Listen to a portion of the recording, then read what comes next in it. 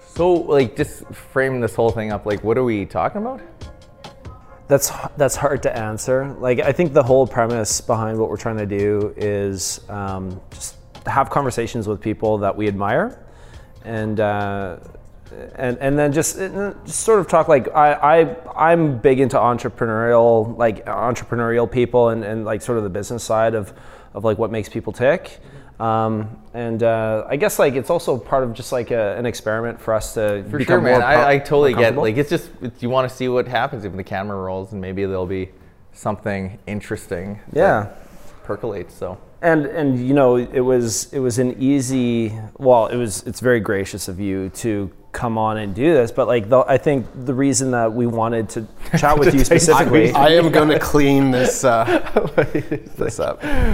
Was because you do a podcast thing right now as well, and that's relatively new. Hey, like you've only been doing that for like, I started interviewing people probably this time last year, and I did for 7 interviews, and it was all just trying out like different levels on a microphone and going, do I use GarageBand? And like, I don't have no idea what I was doing.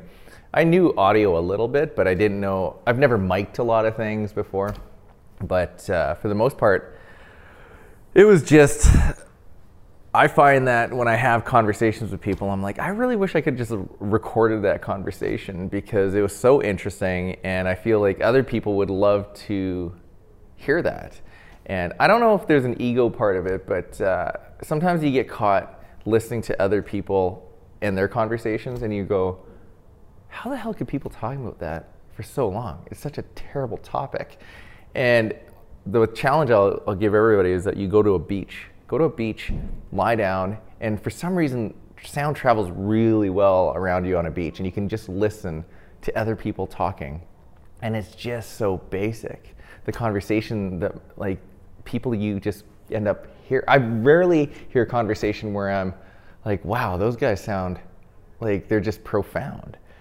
And it's usually about something happening, like, oh my God, did you hear what Becky was doing? Or some guy talking about some jacked up truck, and that's fine. Like, and that motivated you? No, but I just felt like when I have conversations with my friends, or just have conversations in general, I feel like I'm trying to stray away from anything that's super like basic. And I remember a friend talking about the levels of conversations that you can talk about other people, you can talk about events, or you can talk about ideas. And it just always stuck with me, is just make sure we're not always talking about other people. And I know, just as I continue to rip on other people, but it's more just to support the idea that I'm trying to go with. It's just pushing the conversation. But at the same time, I don't feel I'm that intelligent. And when I hear sometimes these really deep interviews that are done by journalists, they're really heavy and academic sometimes. And, you know, I'll listen to CBC all the time. And 90% of the time, I have no idea like where they are in the conversation, because it's something to do with something very deep, dark, academic, to do with astrology or something. And I'll realize that, okay, if I was ever going to host a show, it's never going to go that. It's never going to be that deep or that political. Just even like John Gormley sometimes like just loses me because I don't know much about like economic reform. So the podcast that I was keeping was more story-based, where somebody has something interesting, or I just know this person's kind of an interesting person to go off tangent with and talk about just random topics. So have you found like there's like, I mean, I feel like you're the expert here. Like, we're just starting this, and it's like, have you found like certain things are great for stories, or is it kind of like the podcasts that people listen to that give you feedback? They're the ones that surprise you, like the ones you think will be great aren't the ones that people resonate with? You know, I would say the people who have the most experience just generally talking and conversing seem to have the natural knack of conversation. Like Charlie Clark, Jan Martel, my friends who've worked in media, like I have a few people who are like CTV anchors and reporters.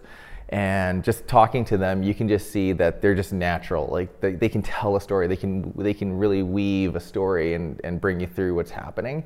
I've had other people who I just have talked to before, and I find all the interviews interesting, or else I wouldn't have brought them on. But I can tell just from the analytics that some of the they're just not scoring as well, I would say, and I don't really know why, but it's maybe the subject matter or the quality, because I'm just trying to figure out how the hell to like set up my microphones properly. But the challenge is that I want to do something like this where it's just an hour, and I'm lazy and I don't have much time, so I don't want to edit. If you think about NPR, you think about a lot of these other like professional podcasts, they have teams of editors, and that's kind of a full-time job. I never wanted this to be a full-time job. I wanted to come up with an intro and an outro, a way I can just record an intro or a preamble before I just set up the interview, barely touch that interview. It's more just the levels, and just let it be more of a conversation. A lot of podcasts end up having sound effects, and they're trying to weave you through a story, and they chop it up, and the narrator comes back to introduce the next segment. Like that's heavy duty editing. That takes a week probably to get perfect. Yeah. I would assume that a lot of the people that you've been speaking with so far have been people that you have some prior relationship with. So you already kind of have a couple things that you can speak to them about, like you were saying. But as far as like doing research with people, like as you continue to grow and as you continue to grow your audience and start speaking with more people, is that something that you plan on doing? Or are you going to like, how much of your time are you going to let this take up? And are you going to be able to do that? I just did an interview with somebody that I kind of knew but didn't know very, very well, and that was the person who climbed Everest.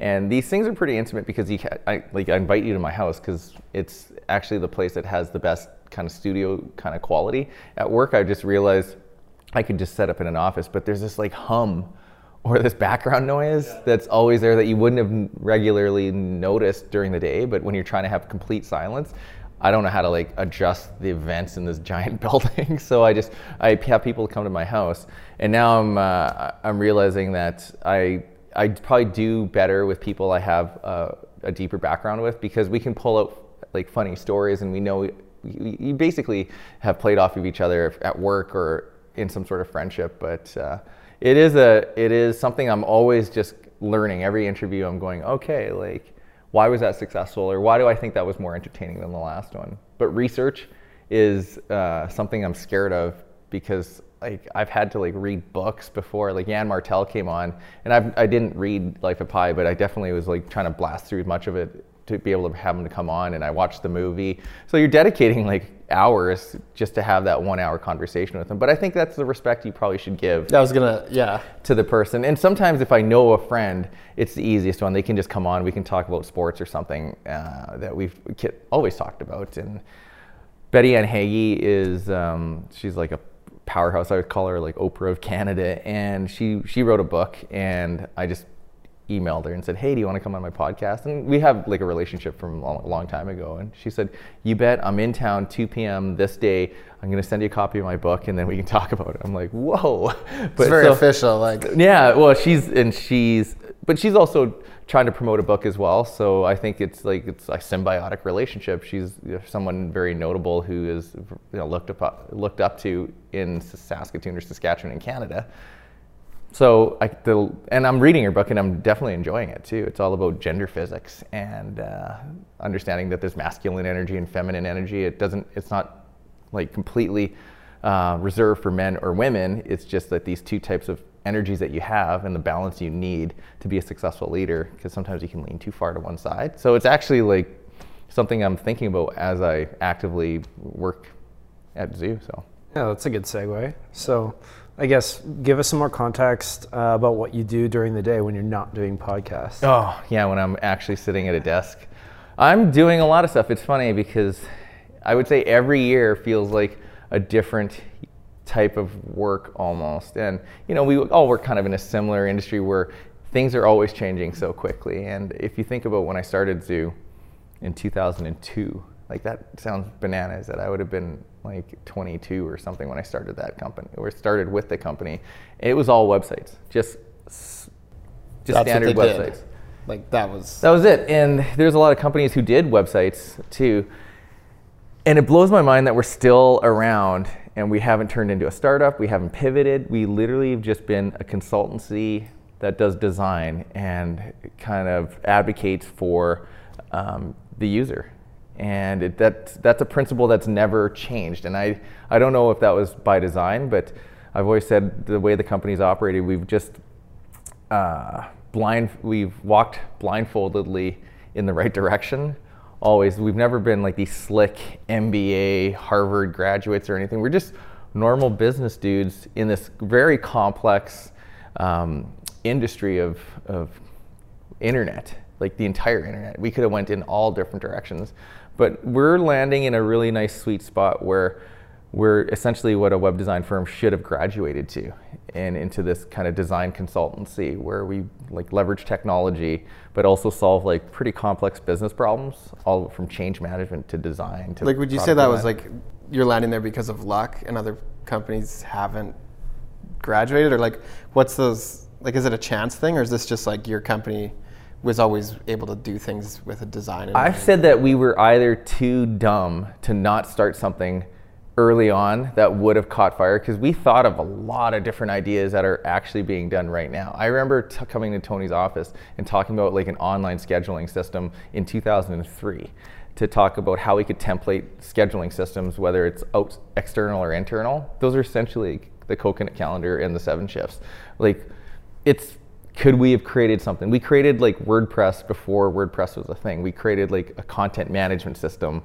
Like a lot of companies built their own content management systems, but in 1999, like Zoo won like a SABEX or an ABEX award for best new product, and it was a content management system where you could update your website through a WYSIWYG editor.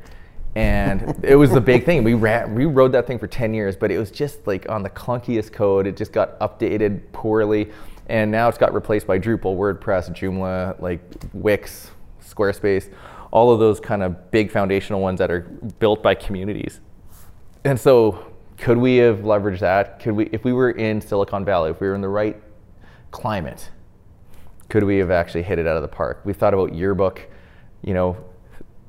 like profile. Instead of doing a yearbook, you could have a profile of your headshot with your name, where you're living, and it could just continually go with you as you get older. So you didn't need a yearbook. You could always keep tabs on this headshot. Sounds a lot like Facebook. Yeah. We had that in 2002, just the idea of it. When I got hired at the company, we were working on WebEx, like the actual concept of WebEx, and they got a grant to hire me to come up with the marketing plan for it. And you think we were able to push PowerPoint slides remotely through the internet. So it sounds like nothing now, but in 2002, we were running annual meetings for big publicly traded companies, and we could push the slide as the president was talking on this live thing, but the slides would change all across the world in real time. And it was done in Flash, which is now a dead technology. And that was WebEx before it was WebEx. And to turn our company into that would have completely changed who we are. But we said, were we terrible business people to not realize what it took? Or were we just smart and rode what we were good at, which was the consulting side?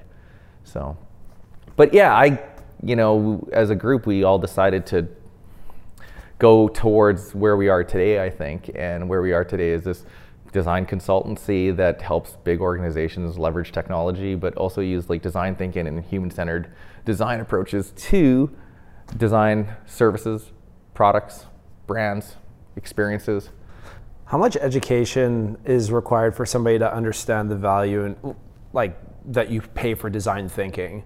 I would assume that there was probably a period of time where people would just be presenting problems to you, and they'd be expecting for there to be sort of a candid conversation where some of these things would be like the beginnings of design thinking, a formalized structure for design thinking was just sort of happening. Brainstorming. Yeah. And the funny thing is that design thinking, if you look at all the steps in it, it's not like anything brand new. Like everybody knew how to do an icebreaker. Everybody knew how to brainstorm in some sort of way. There's all these different frameworks, and I think it's just a coined term for just agile and iterative prototyping and testing, and making sure that you're going quicker with smaller ideas rather than taking 6 months or a year to build something without testing it, without asking the public or the user, is this something you would actually use? It's not any more complicated than that.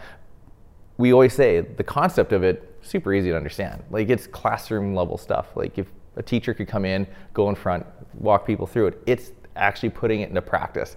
And you have these real legacy organizations with crazy governance structures that are built to think one way. And our goal is to go in there and be some wild card consulting company that helps executives and leaders think a different way and show them in a small little way how you could be nimble and come up with a product idea and launch it in record time. And doing this in governments and publicly traded organizations is kind of our MO right now. So you told me about this. We had a conversation last year, and you recommended 2 books. One was Google, and one was the Stanford one. What were they called? Yeah, it was like the Stanford. It's the D School, and it's basically manuals of like exercises. And because the one book was like it had this story in it about a pottery class. I don't remember which book it was. But it was like one part of the pottery class was told to make the best pot they could, and then the other one was told to make as many pots as they could, and then the part of the class that made as many as they could made the best pot, like at the end of the year or semester. Exactly. And I like that kind of stuck with me. It's actually kind of like these TV shows that we're making, and like just like so many things in the last year since reading that. I'm just like pumping things out and like trying to churn. Well, and that's where entrepreneurship comes in, right? It's like you're trying something, and to think that you're going to be hitting it out of the park right off the bat. If you think about all the iterations of what your business is today versus your business, what you probably thought you're starting doing versus what you're actually doing, it's quite different. And you have to kind of adapt, and you have to be able to try things. And like even at Zoo, like we're like 35 to 40 people, we still have to force ourselves to like think that way. Because even at that size, how old we are, we sometimes don't take our own medicine and we get stuck in conventional thinking, which is funny because we're always trying to like get other organizations to think differently. The funniest thing about us is I'm working on a consulting project right now to get everybody to use this new expense program. So how to claim your expenses internally, like huge organization. And it's basically take a picture with your receipt. Take a picture of your receipt so you can claim it, so you don't have to staple your receipts to get your money back. It's just like an expense claim management system. And we're trying to teach people how to use this really new system and everything. Like we don't even have that. Like our office is digital, but we have the oldest expense claim management program, so much so that we use it as an example of like a journey map to show where the pain points are. And it's just comical that like we still don't have a tool internally so we can take a picture of our receipts. So we have to keep our receipts like a hillbilly in our pouches or in our backpacks. You lose them. Sometimes you have to go chase them down. It's just the biggest pain point for people who travel a lot. But yeah, it's funny. We're just, as futuristic as we are, we're still like so behind sometimes. So do you guys ever work with like third parties to help you with some of your own challenges in-house, or do you try and master those internally? Yeah, I think for a long time we were like, we should be able to figure everything out. But like recently, within the last like 5 to 7 years, we've brought in consultants because, just in life, if you need help doing something, you bring in some sort of expert. So sometimes we'll bring in somebody who's like a revenue or a sales expert to help set up a CRM and teach us how you should be doing prospecting. And sometimes we'll do professional development and send our guys out, and we do a lot of training on how to run and facilitate workshops. And to the point now we're running those things and teaching people how to run workshops, but you have to start somewhere. And for a long time, we thought that we could build every piece of software that we ever would need because it's all web-based. And then you start evaluating the cost and realizing that out of box, it's not the best solution, but it definitely will give you could start the next day versus having to wait 6 months for it. We have like an internal wiki, and I think it took like 2 years for us to get going that has our employee manuals, all these sort of things. Could have probably just picked up something off the shelf, but it's a good project for when your times are slow that you can have a project for people to build. But Are you guys still doing like a period of work time dedicated to like self-managed projects or passion projects? Sometimes we get that. Like that's the hardest thing I would say, that in our industry, like we have 3 departments essentially. Like you have strategy, like a billing department. You have strategy, which I'm in. You have design, and then you have development. To have all 3 of those departments humming and billing all the time, every agency will know that that's impossible. Like just to have them full time, always going, especially one that's in-house. If you're a consultancy that drops, we call them body shops, like drops an IT person into like the government, that those guys are billing all the time. It doesn't really matter. That's like kind of a different way. It's hard to build a culture that way though. But for this internal style office, we're always going like this. Like all the departments are going at different paces. Sometimes we're right now really busy in development in our strategy, but that stuff trickles eventually down to development too as a project so that they can start coding it. So to actually give them time, sometimes they're gonna be overloaded and they won't be able to do like whatever the Google 10% time or whatever. To be able to do that, it's really tough. But what we do have is a really good forecast for operations to understand when we're gonna have some downtimes. And it's operations, project management, internal teams to understand what are we gonna work on when we're waiting for this project to kind of kick off. So it's rare that somebody will just be sitting there twiddling their thumbs. 10 years ago though, we would hit that problem. All of a sudden we'd realize, holy, with no foresight, no forecasting, all of a sudden, oh, they're done. Oh, there's literally nothing for that group to do for a month. Like that's pretty stressful to run an organization that way. And you can imagine like we were related to Critical Mass, this 800 person firm out in Calgary at one point. Their owner was even like, man, he goes, imagine that happening at a scale of 800, like the cash flow crunch that you get into. But we're so much better at understanding like when a person or a team is going to be down so we can actually build some value application or tool to do that. And that's one thing that would have saved us years ago because, you know, a few years ago, like there's recessions that hit and sometimes you hit some real slow periods and you're waiting for projects to start. If it wasn't for all those kind of levers that we had in the organization and these sort of mechanisms to kind of save us from budgeting to forecasting, like we would have been toast. Like I honestly think at one point, but like now we have this really awesome bedrock of like infrastructure in our company that's built. And that's why I said we're like this really mature company in a really immature industry. And I've met with other firms that are like, yeah, we don't even know how to expense a receipt. I'm like, holy man, like how? You know, we were having a really cool, well, like I find it really interesting, a really interesting conversation about like the importance of a website in general. And I know like some, like there's, depends on the application of the website, but we were talking about like, I guess the validity of very basic informational websites moving forward. And I think I've heard you talk about this a little bit, but like we're having this conversation about like how relevant is it going to be for a small business to have a website in 5 years? Man, I don't know where we're going even for that, because some people can get away with a Facebook page. And sometimes when I search a very small thing that I just need a very little piece of information for, I'm sometimes surprised that they actually have a website now.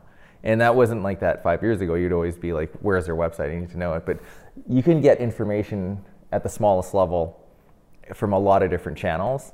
But a website kind of solidifies you and validates you a bit in users' minds still, I would imagine.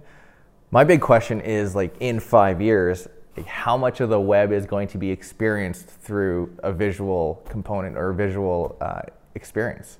There's so much going towards AI, voice, machine learning, all these sort of different ways that you can interact with a database. So that's essentially what your website is some sort of like base of data where you can access it without using a screen. So we constantly talk with our department, our design department going, we are experienced designers. So eventually we're gonna have to understand how people interact with chatbots, with voice, or like an Amazon Alexa, because for certain just really casual commoditized data, sometimes you don't need to go search, click, find out. You should just be able to go, what time is Home Depot open? Yeah. That's probably 90% of the stuff you're actually searching. It's only when you're maybe at night you want to read an article and watch a video. And I think there's still elements of that you still want to do, but to actually search it, it's more just like, show me the Raptor highlights. Boom, that's it.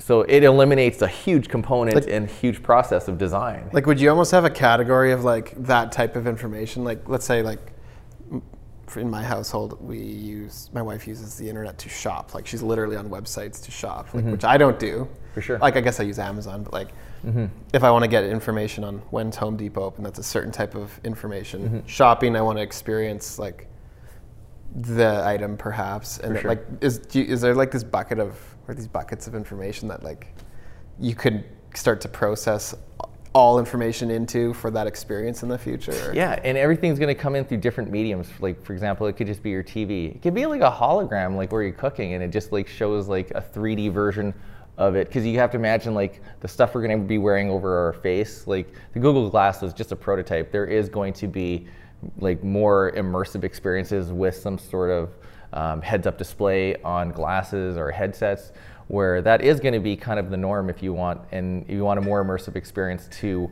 watch and look at products. You're going to be able to like almost touch and spin around and feel and envision shoes on your feet. I think the experiences are just going to just blow us away, that we're going to be able to make decisions so quick. And it is going to be a little bit scary for stores, because right now you still want that tactical feel of like what to try on a dress or try on a shirt or try on a backpack. Like when we can actually recreate that to almost that it's real, I think that stores might be in trouble. And same with all the experiences too. Like, and then we haven't even talked about what's going to happen with cars. Like it's like it's nuts, and I can't predict anything, but I'm really curious about it, because we have to be aware of what's going to happen with our business in that world. Like there's going to be hyper focused consultancies that are going to know how to do that one thing really, really well. So us being this kind of broad knowledge, design thinking, innovation firm, hopefully there's a space for us.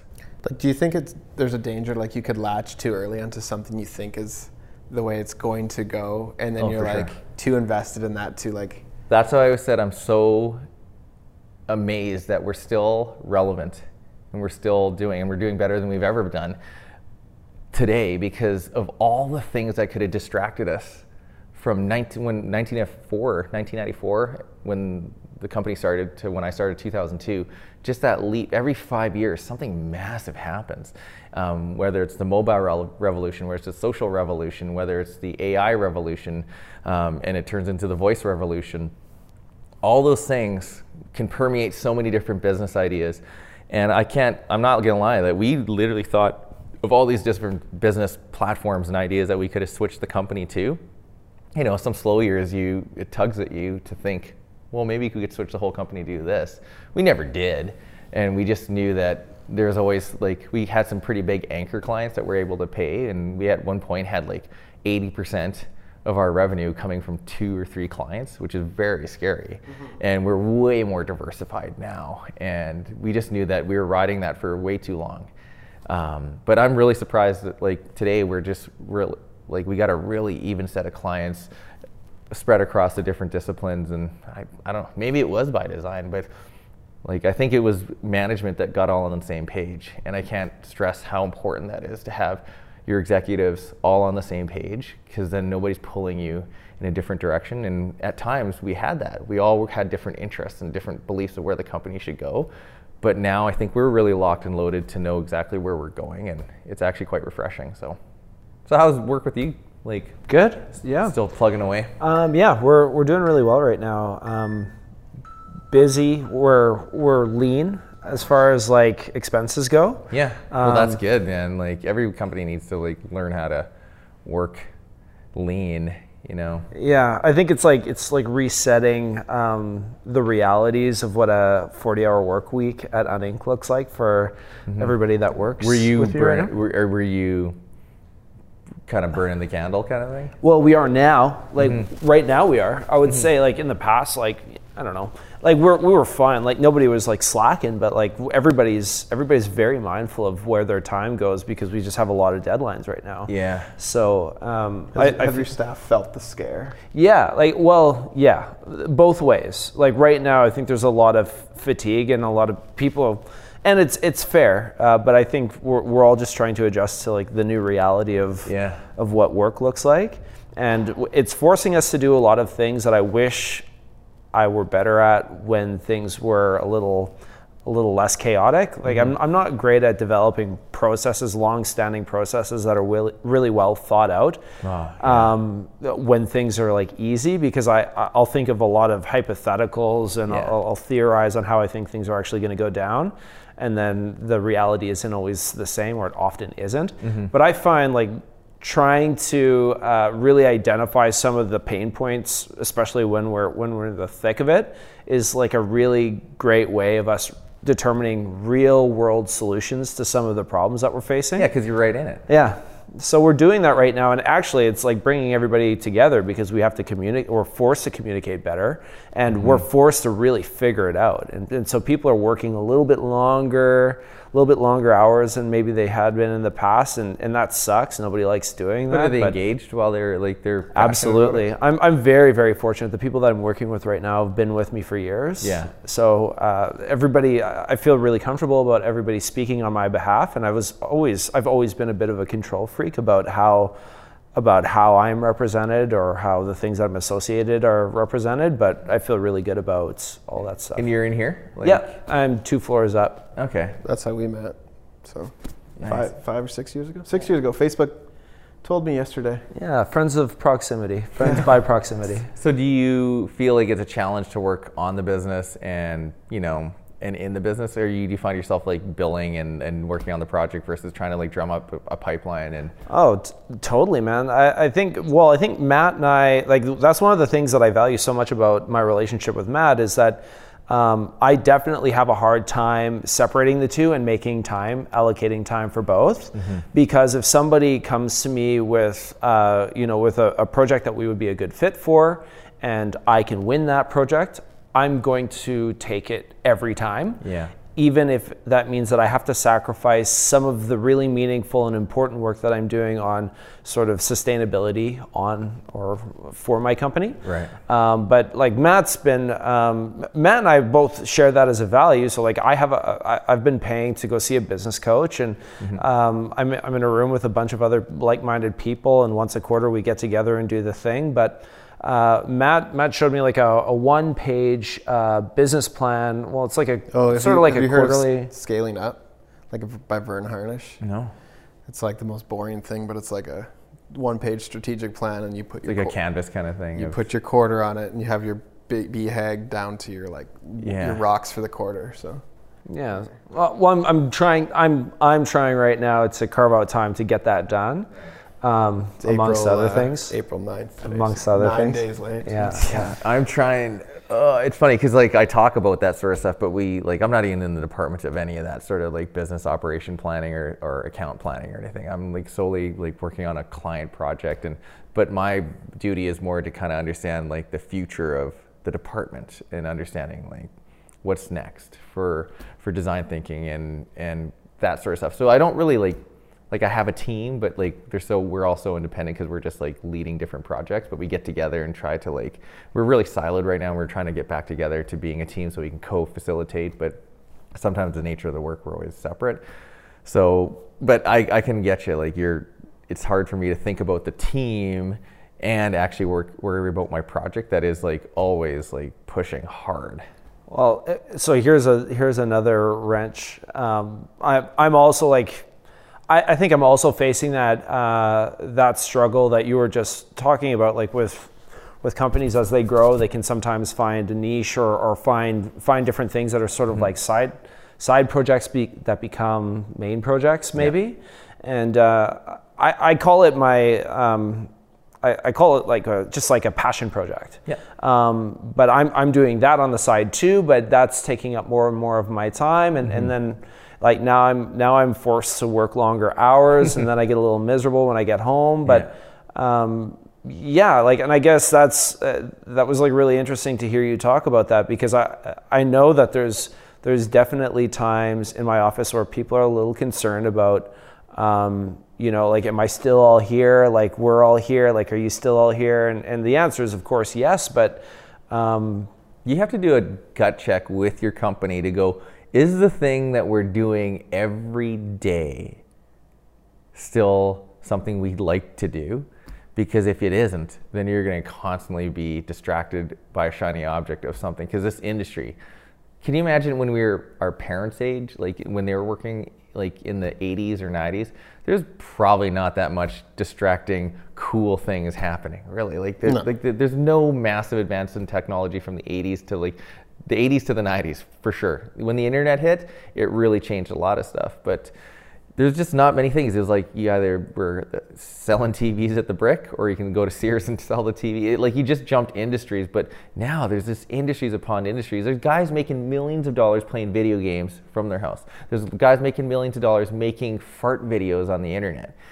There's guys making millions of dollars doing nothing outside of just looking good. And they have followers, and then they just Instagram and post about a product once a week, and that can sustain them to have a lot of money. It's bananas, right? Like the way that you can make money and do stuff. But I always said, just like professional golf, at a certain point, your profession turns really boring. Like you gotta imagine golfers probably hate golfing for fun. And it changes the way that you look at stuff. Like you talk to a lot of influencers, people are on social media. If you talk to them, they're struggling with a lot of things. They're never like got it all figured out. It's almost like they know what the end game of this whole thing is. And they hate Instagram. They hate Every it. time I talk to one of these people, it's like, oh, I don't know. I don't know what I think about Instagram anymore. It's like, yeah, and the struggle to keep up all the time. And that was our problem. That's probably one reason we got into design thinking, or just a process more than a technology, is because you gotta, when you root yourself in some sort of framework or process, it's applicable to whenever technology changes. Just the principles of how you would approach a project or a challenge.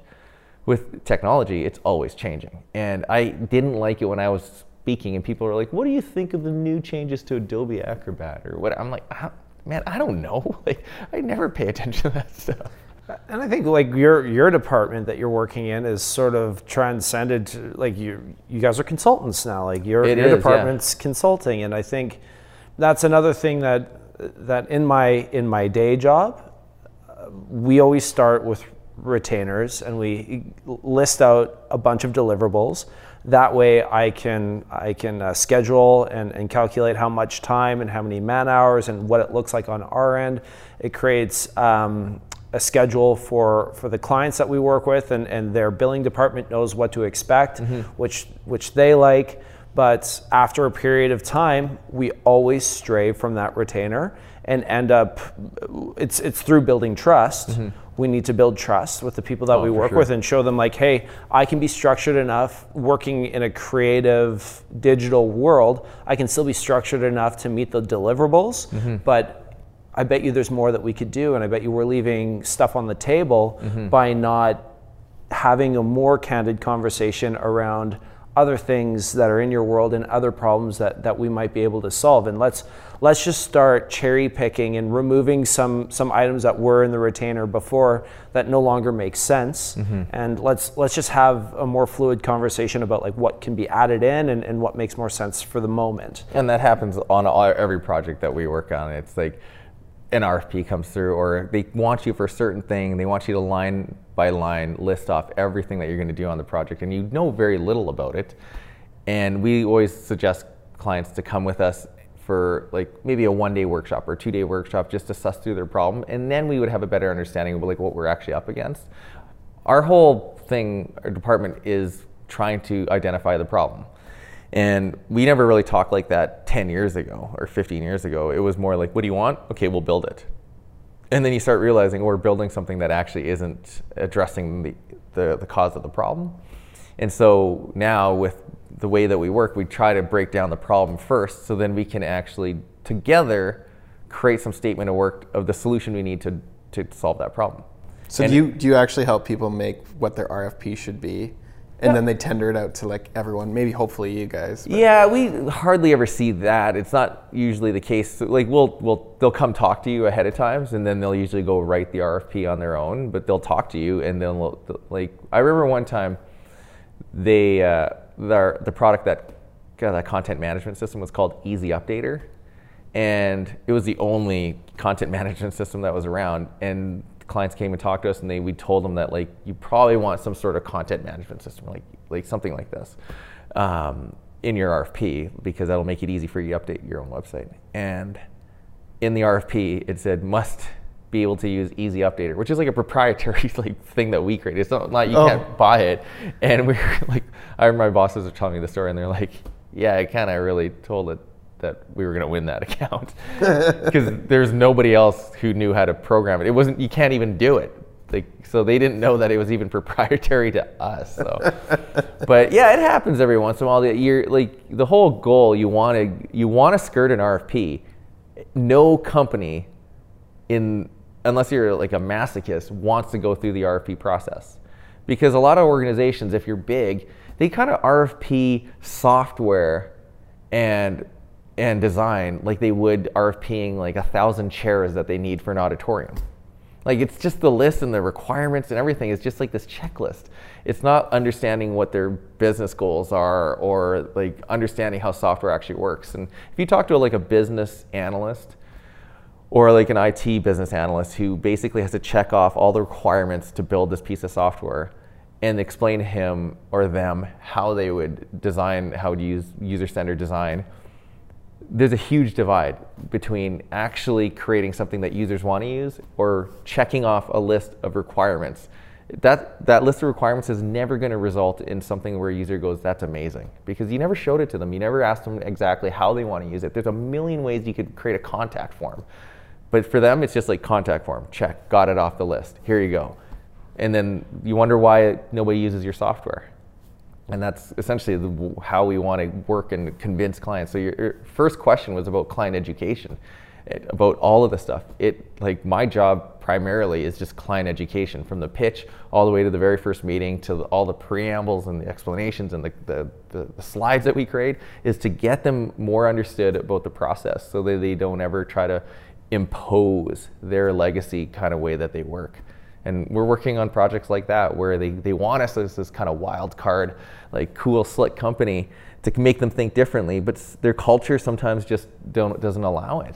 And we end up having to Gantt chart everything and do certain things. And they realize it at the end that it's just the nature of the beast sometimes working at that size. Do you think this could become a norm eventually where like organizations just start functioning at this different level where they like go that way, like they get, like they don't come to companies saying this is the problem or this is the solution we want you to make. Yeah. They're like, we have a problem.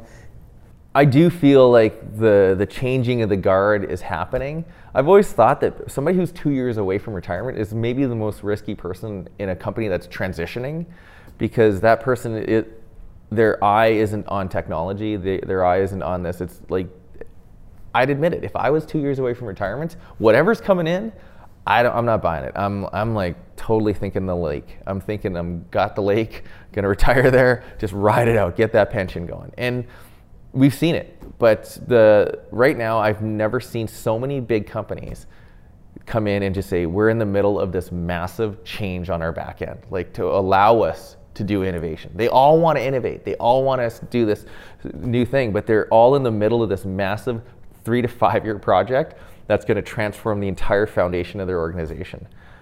Talking to some major grocers to even do the click and collect, like a lot of these ones, they're like, we're 2 or 3 years out back end wise before we can even do that. I'm like, 2 or 3 years, like Amazon's gonna be dropping groceries onto your doorstep with their drones. Like, it's not, like they're literally testing that all over to figure out how to get like the perishable food into your fridge with the least amount of effort. So things are gonna change, and I do see the younger folks in organizations, or more progressive, you don't even have to be young. I'm seeing them really like turn their head towards like the agile, more methodical kind of ways, and being a little bit more nimble. I'm starting to see it. It's easier to sell, easier to explain. 5 years ago, you had to design. The word design is just such a poorly labeled thing in our industry. So like you're going to do it in Adobe in Photoshop? No, it's like, to me, it's business design. That's what my talk is tomorrow at the Saskatoon Club for SIPE. It's going to be all about like dispelling what people think about what design actually is. I just want to say, like, if you're planning anything or you're creating a strategy for something, there's a component that you should be thinking like a designer. not from an aesthetic standpoint, but just on how the whole thing works. Whether it's a service, a product, a process, you should be going, okay, this process is designed for somebody. Somebody's going to be going through this process, right? Yeah. Okay, well then that person is your user. Go talk to them, watch them, engage with them, study them, get some data, design the process, test it out with them. That's no different than how designers think about any sort of thing that you're designing, from software to a campaign. They want to do that all the time. So I want to get people to start thinking, you're designing that at work, you just don't never call it the word design. And you think the word design is reserved for aesthetics, fonts, colors. Yeah. So why don't we segue into, I'm actually very curious about, first of all, are you where you want to be? Like, is your job, like, I know you've told me you're a partner. Yeah, like we always say, I'm a minority partner in two ways. like you've said you've been there since 2002. 2002, 2003-ish, yeah. It's like 17, 18 years. Yeah, I'm going into my 18th year in June, which is bananas. I'm like 4 months away from being a 40-year-old man. And like, you think about 18 years, that's like great, your grade school, 2 university degrees, like 2 PhDs. It's a ridiculous amount of time. And it just feels like I just started like yesterday. Like, what keeps you around? Or I don't know. I said consulting, going to so many offices, and so I get a taste of a lot of different places to work. But I just I love Saskatoon. I think Saskatoon's an amazing place to live if you can afford to go different places. Unfortunately, the job takes you here and there, and I'm able to kind of not spend all winter here. But I do love it here. The summers are great. So like, knowing that and understanding what companies exist, I always say, you could keep having the FOMO and looking around and wondering, is there something better for me? Or go, you know what, if I put my head down, I can be part of something really special. And I feel like I lucked out that I was able to find like 2 really amazing like mentors and bosses. Like Ryan and Tony, awesome guys, amazing mentors. They don't even know it. They're not like, come here, I'm gonna take you under my wing. They're just like cool guys that I like to be around. They're super funny. They were really my style. And I just know that if I worked in a corporate setting, I would probably be fired within 6 months. And I think it's just been like one of those things that just your body rejected. I don't think I could be it. Like the first 8 months I spent at another company, but at a school, and I almost had like a nervous breakdown because it was so not who I was. And then when I met Ryan for the first time and Tony, I was just like, this is exactly the culture I want. They weren't trying too hard. They literally were just weird, funny guys who came from the university print shop, didn't like the bureaucracy of a massive company. So they created this like fun company that they just did whatever they wanted. And for me to realize that they're like working on like Potash Corp and Cameco at the time, like, and they were still having this like real rock and roll attitude in the stuff that they did and what we did back in the day when all the companies were so serious. Now the startup community's around, there's a lot of digital, like so people kind of understand this is like foundation of fun that you should have. They were like weird and wacky when we first started. Just even like your timesheet, it was this perfectly presented like timesheet that was printed on a 1-color press, and you had to fill it out every day like on a paper. But just in the label that said fill out your name, it just said Groovy Person. Like that's your name label. That was the form label on it was Groovy Person. And I'm just like, of course they would just do that because they can design something whatever they want. And everything they did was over the top, from Christmas parties to internal parties. And I just realized, I'm like, this is where I want to be. And at the time it wasn't that well paying, and we were very small, and we had a lot of like times where we just had nothing to do. But I just thought, you know what, I'll stick it out. And, eventually I got more of a voice there and we were all able to see stuff. And we went to conferences and started realizing, oh man, all these companies across Canada and the US have the same problems we do. And you realize, oh, we're actually like on track just like they are. And we weren't any worse. And I feel like we got something special going on, despite the fact that it is a hot industry and you have people leave and you have people come in. Yeah, and that's actually what surprised me the most, is like there's such a churn from even what you've told me, like so many people, local startups here, like came from Zoo. And we take a lot of pride in that people who've been there, they still come back to visit, or if we ever host a party, or like there's still this really tight community. I look at Zoo, and I don't know, this may be a little bit pompous, I look at this as kind of like Saturday Night Live, like the cast. Like every 5 years it feels like we have this sort of different cast makeup. But everybody else, when they leave, goes and does amazing things, and their true calling has have really got them. But we also have seen a lot of people return. Like right now we have 2 people or 3 that have worked elsewhere and have come back. And we just had one come back and just leave again. And so there's an open door policy for people who are really good, who we really enjoyed, and they leave on really good standing. So it's sad to see people leave, but at the same time we know that they're always going to do something amazing, and they're never going to forget their time. I've always said the orientation at the beginning of any orientation. This could be like a long-lasting career for you, or this could be like a step to the next big thing for you. The only thing we want to do is to make sure you never forget your time here, and that's it. And it's a really simple kind of philosophy. So one of the guys that used to work in this building, he became a bit of a mentor to me, and I knew him. I started in the building before I started my company. I was working out of a home office for a while, and I remember having a bunch of conversations with him about wanting to start my business, and he really encouraged me to do it, and that's sort of what got me going. But afterwards, I remember a couple years in starting to stress and talk to him about my concerns and fears about losing my first key person, and what that would do to me, and how that would ruin me, and how that would ruin my business, and how it would just be terrible. And he said, I don't know what you're talking about. And I was like, what, like I thought I articulated that pretty well. Like, what don't you get? And he's like, the whole purpose of you hiring is to hire somebody at a discount because they're better than their potential is greater than what you're hiring them at. You see that potential, you're going to foster that in them. At some point, it's going to transition where they're going to be providing way more value to you than what you're able to compensate them for. And it's going to hit a moment where they're going to have to move on and move out, and you're going to be a part of that person's process and a part of that person's journey, and that is going to be a huge value add for you. It'll make you better, and it'll help you punch above your weight class. And they'll remember you, and you'll, like you said, I'm building a very, very small culture with not only the people in my business but the people that have left my business. And it really changed. It took me, even after hearing it took me a long time to become comfortable with that.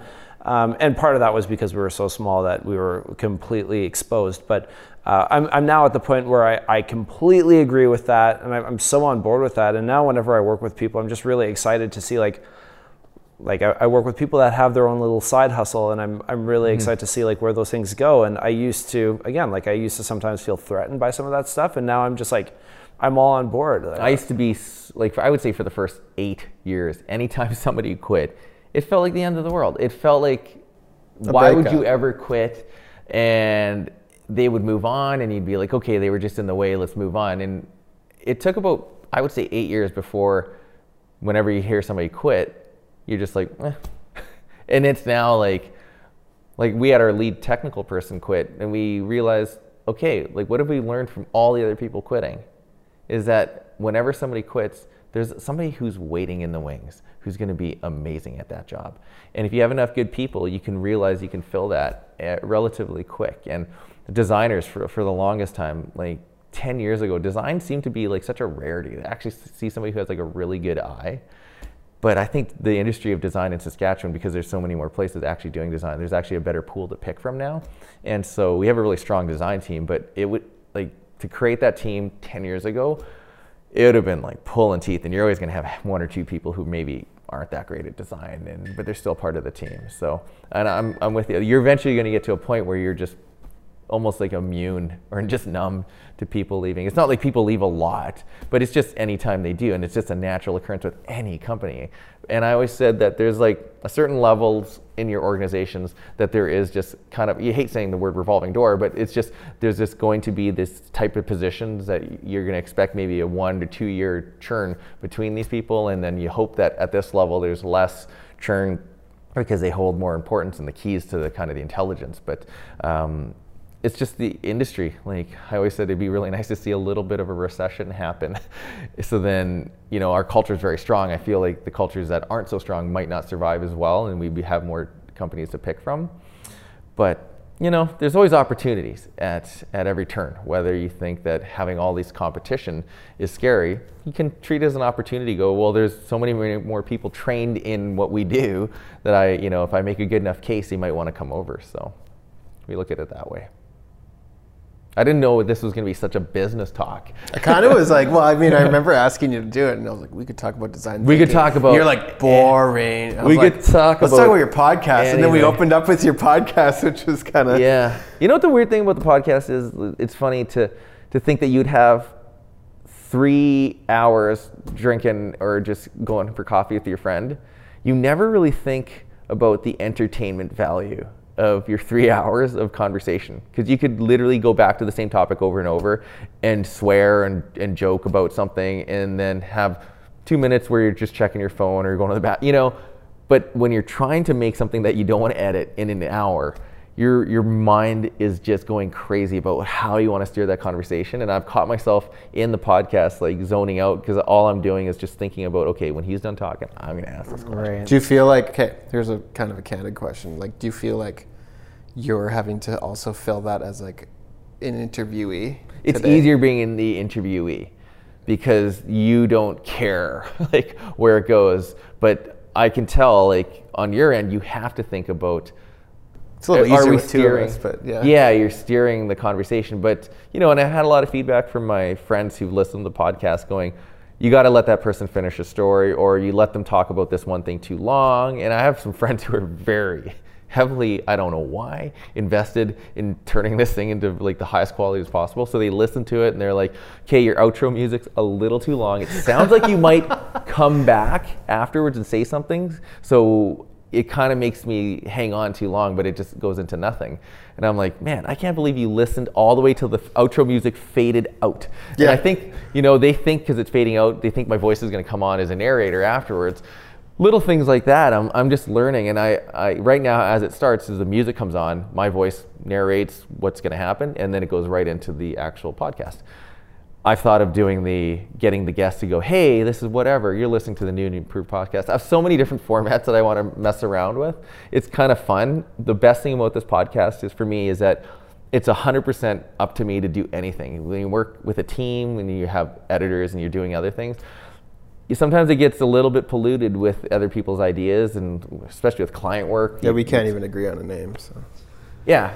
So we're not even really fighting. We just don't even have. But if you're by yourself, like New and Improved, the reason I came up with it is because everything was taken. Even the word everything was taken. Like everything was taken podcast is taken. So I'm like, I literally went down the list of all these different things, and the reason I just always laughed at companies who were so freaking sugary branded with the ampersand and the plus signs all the time. Yeah. When you have the Frank and Oak, the Oak and Iron, the Oak Rose and and Crown, all this stuff, it's constant. And it's almost like, do you realize like after a point of being too trendy, you're gonna like hate your name in 10 years. Have you seen that hipster logo generator? I use that in my presentation tomorrow about like just the familiarity of design. Like just because you like something doesn't mean you have a good eye. It's because you're trained to like this familiarity of this design. And I show them how the crossed New York hardcore logo from the 70s and 80s is now just this like hipster logo where you have like a cross and it just has 4 letters and some established date in the bottom. And I literally show them how that is like a pointless thing. Like though it looks good now and you are very amateur at design, you're going to think that's nice. But when you start working in that field, 6 months into it, you're going to realize that was a terrible mistake because you're not in on the joke. So yeah, and so I chose New and Improved because I was walking by this nail studio in like Regina, and it was like this Filipino nail studio, and it said in just tacky font, it said New and Improved. And I'm like, that's like the original ampersand or plus sign, New and Improved. It's like such a common thing. And I said, if I ever spun off my own really pretentious like design firm that was really minimalist, like an ironic name would be New and Improved. And I always had that name in the back pocket. So I thought, why don't I just call my podcast New and Improved? And so that's how I got the name. Because I know you asked, but whatever. Love it. No, I love it. Yeah, it's funny. The podcast is like such a unique experience to do because it forces you to have some sort of schedule in your life to make sure that you have content. But it also has forced me to catch up with a lot of people that I haven't talked to in a long time, and it also forces me to be able to talk about one very specific thing with a friend that I hang out with all the time, but we wouldn't just sit about that topic because it's just like we've talked about it years ago, or I just know the story. And yeah, like I've listened to 5, and I remember like Daryl. Was that the fire story one with like?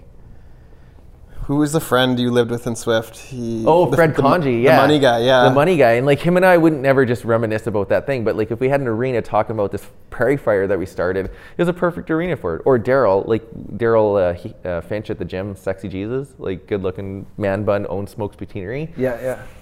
Yeah, like, I think I've listened to Yeah, he's like, we talk, we hang out, but I never would just go, Daryl, let's talk about everything to do with being gay. Like, you just never do that. But with this podcast, I can just go, hey, like, I want to do an episode about the world of homosexuality and talk about your experience in it. And he was like, let's do it. So it allowed me to ask these questions. And the idea was that I kind of I am a person who has a lot of knowledge across a lot of topics, but very shallow, like extremely shallow. I can't go deep into politics or religion or anything. I just know a lot about it, a lot of things.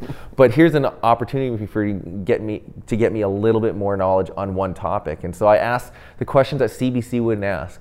Yeah, it was because very CBC candid. is very. If they're going to do an episode about homosexuality, they would talk about like homosexuality as it relates to the Renaissance era and what it meant, or whatever. You know, they would turn it into something academic. While I'm like, dude, like, do you get turned on in the change room at Freedom? Exactly, That was one and of his that's the question. I was like, What was the answer? He goes, I change, he goes, if you notice, I change and I leave before everybody's done. And it broke he's my heart. self-conscious that people would think he's thinking that. Oh, okay. And Yeah. And he said, I just kind of look up and I just change and I get out and I don't even shower. And I'm like, it's terrible.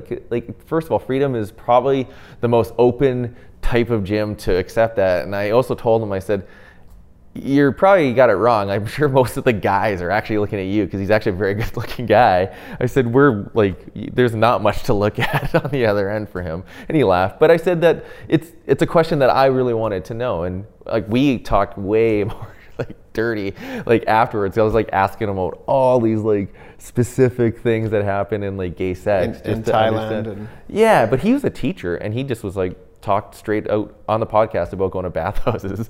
And I'm like, yeah, he just has no fear, which is great. So yeah, that's the one thing about the podcast I really realize and I really appreciate is that I'm able to ask kind of deeper questions about a topic with somebody I actually might know well. Like the one that I released 2 episodes ago was with my friend Tara, really good friends with her. And she just talked about how she kind of hid this depression from all her friends for like 20 years.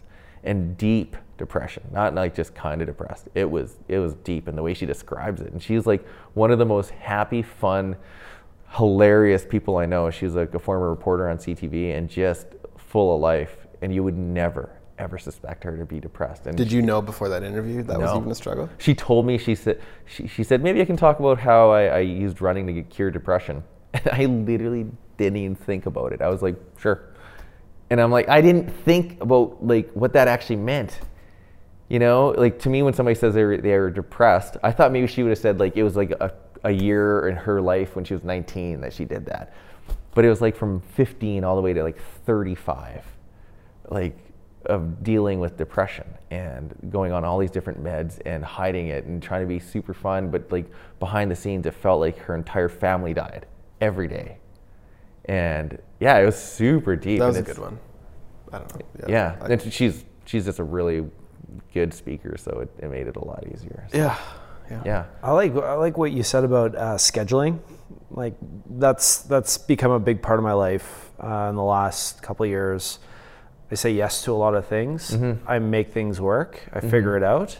But you get jammed up when you have too much on your plate, and then you start letting people down, and then you figure out, okay, I can't do everything. Yeah. Now I have to schedule. Yeah. It's like the next level of adulthood for me. For sure. It was probably, to be honest, like what happened with podcasting, I've talked about it a long time. Just like turn these cameras back on. For sure. That one kept rolling the whole What caused it was that I actually like was coming out of a 10-year relationship.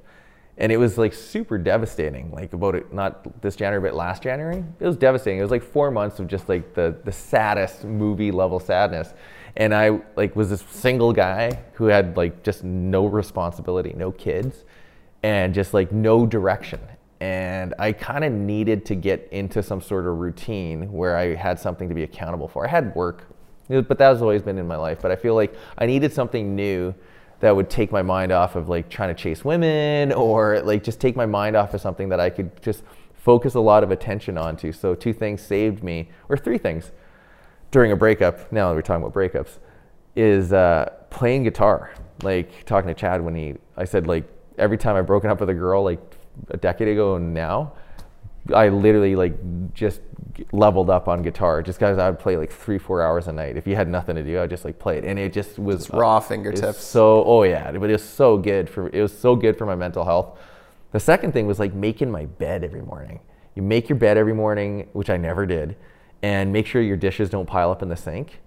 As long as you can stay on top of that, you don't feel like you're kind of fucking up some other part of your life, and you're able to keep going, because you kind of felt like you fucked up when you break up. But doing that allowed me to kind of stay on top of other things, and like my house became really clean, and I felt like it helped me still go to the gym and keep my spirits up.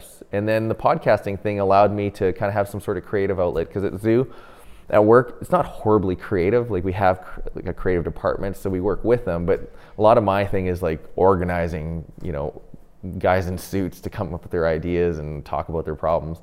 It's rarely a very creative field anymore for me.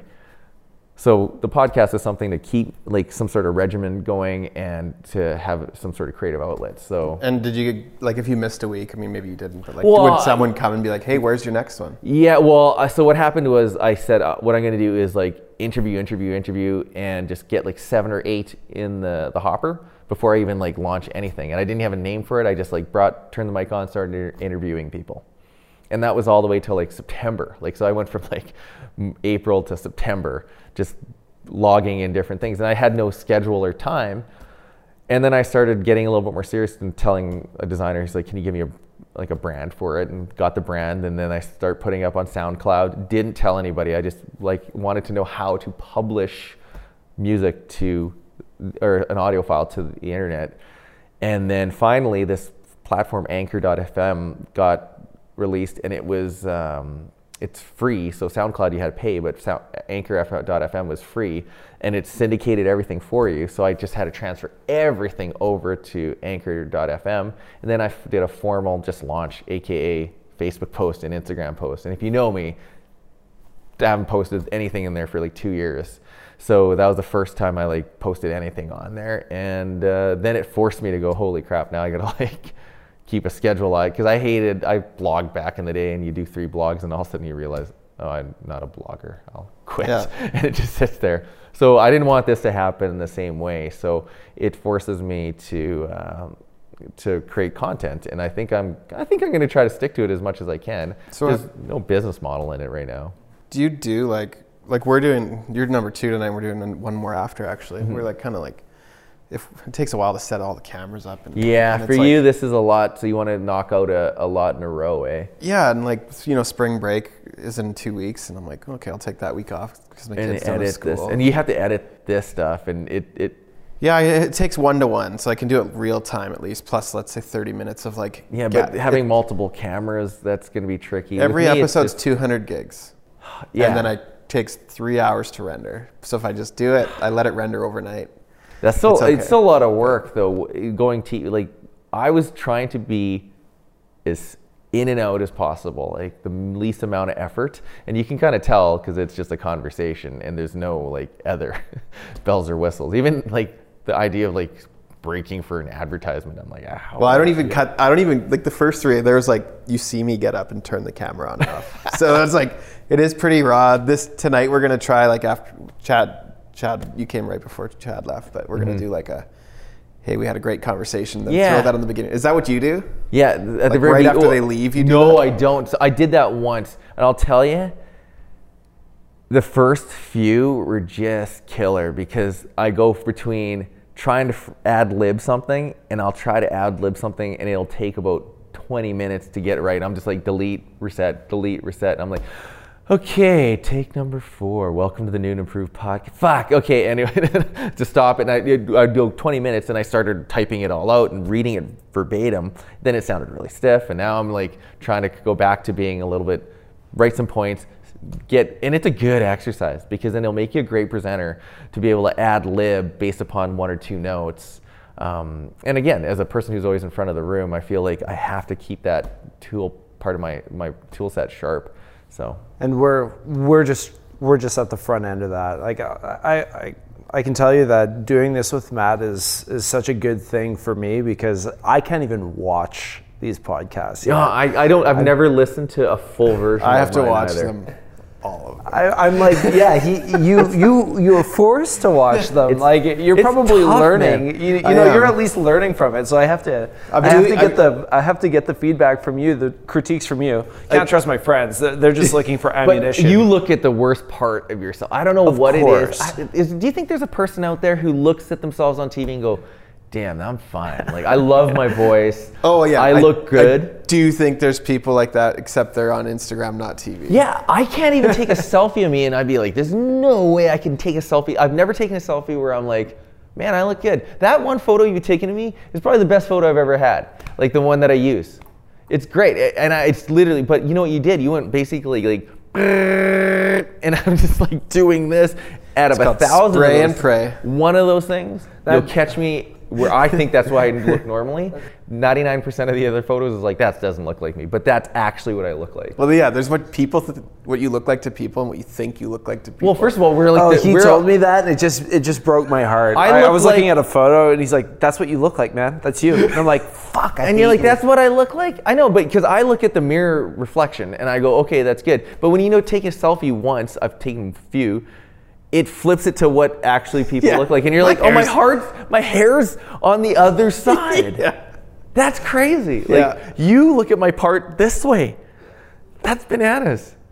It's a whole other world. Yeah, I don't know. And do you think that's insecurity, or do you think that's just normal? Oh, it's like I don't think I'm partially. terribly insecure, but like I do not like my voice or my face. Oh, I my don't voice. think, Yeah, voice I think is a it's hard both, one. but like insecurity is normal. Like that is normal, right? I know, like but, I've had but this the conversation Instagram so many guys times. love it. Sorry? Why do there's a straight divide. There's people who take pictures of themselves so much because they love how they look. Maybe I think so. Those are actually the hardest people to photograph because you're never doing always it right. flattering angles, and it's like when I throw a longer lens on, it's a completely different perspective of like that. And it's a totally different angle than that you would take of yourself. Yeah. Probably. Yeah. But then there's those people who are just naturally good looking and they know it. Like these people, like fucking Jack and Jeff, yeah. pieces of shit. It looks like I'm at like the Abercrombie and Fitch store right now. Yeah, it's And like it's right by the Berry Barn there. Oh yeah, that's somewhere by the river. It's a great photo shoot though. No, it's good. I totally encourage you guys to create content, and the one thing you're gonna get from people is just encouragement. Just keep building that content because there's gonna be an audience out there for it. Like my podcast, I wouldn't listen to it. Do more people listen to it than you thought? Yeah, I'd only get like a couple hundred per episode kind of thing, but those are long engagements. You think about it, they're like an hour conversation, and I've very little promoted it. Like I haven't done anything to try to boost it at all or anything. I literally just put it out, one post, that's it. And I still get a lot of texts and a lot of emails from people like telling me, like to me, that's a right amount of content because podcasts, it's weird. Like you have to pay to see an Avengers movie, you got to pay to see certain content.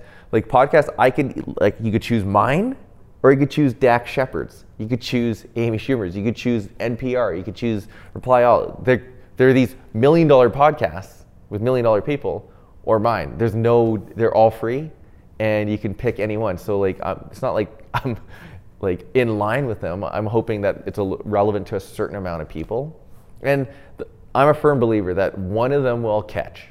Like one topic you're going to talk about is going to be very popular with a certain group. But if I do one that's on trans, like a person who's trans or like assigned different at birth, it's going to be popular with a certain audience group. there's a bunch of rednecks probably never going to listen to that thing, but I don't care to be super universal. So yeah, you want to be very specific. The Jehovah one I thought was really I'm interesting. actually excited to listen. Is that out already? Or? No, I just interviewed her last night. I did Mount Everest on Sunday and then her. So I have like 2 in the hopper right now, which is really good. And I'm going to do another one with my buddy tomorrow. But just to have like... Oh, so you didn't answer, or maybe I didn't ask it. Do you do like a couple in a day or? No, I just did one. It just happened. Normally I'll just do one and then one on another, like per week. Somebody will come in. But I think the rate that I'm releasing it, like once every couple weeks is fine. Like I don't want to put myself this really unreal expectation. Once every couple weeks is super manageable. It's very little time for me to get it up and going. Actually writing the blurb that goes on Instagram, Facebook probably takes longer than me editing it because I have this sort of template where you can just drag and drop, and as long as I got the mic levels and everything set, it should be okay, I guess. But yeah, you want to make sure that you're not being too ambitious about it because it's easy to be excited at first. Yeah. And then realize, holy shit, we got so many other things to do. And maybe the last one wasn't as good. It's like a shitty golf game. It makes you not want to golf for a few weeks.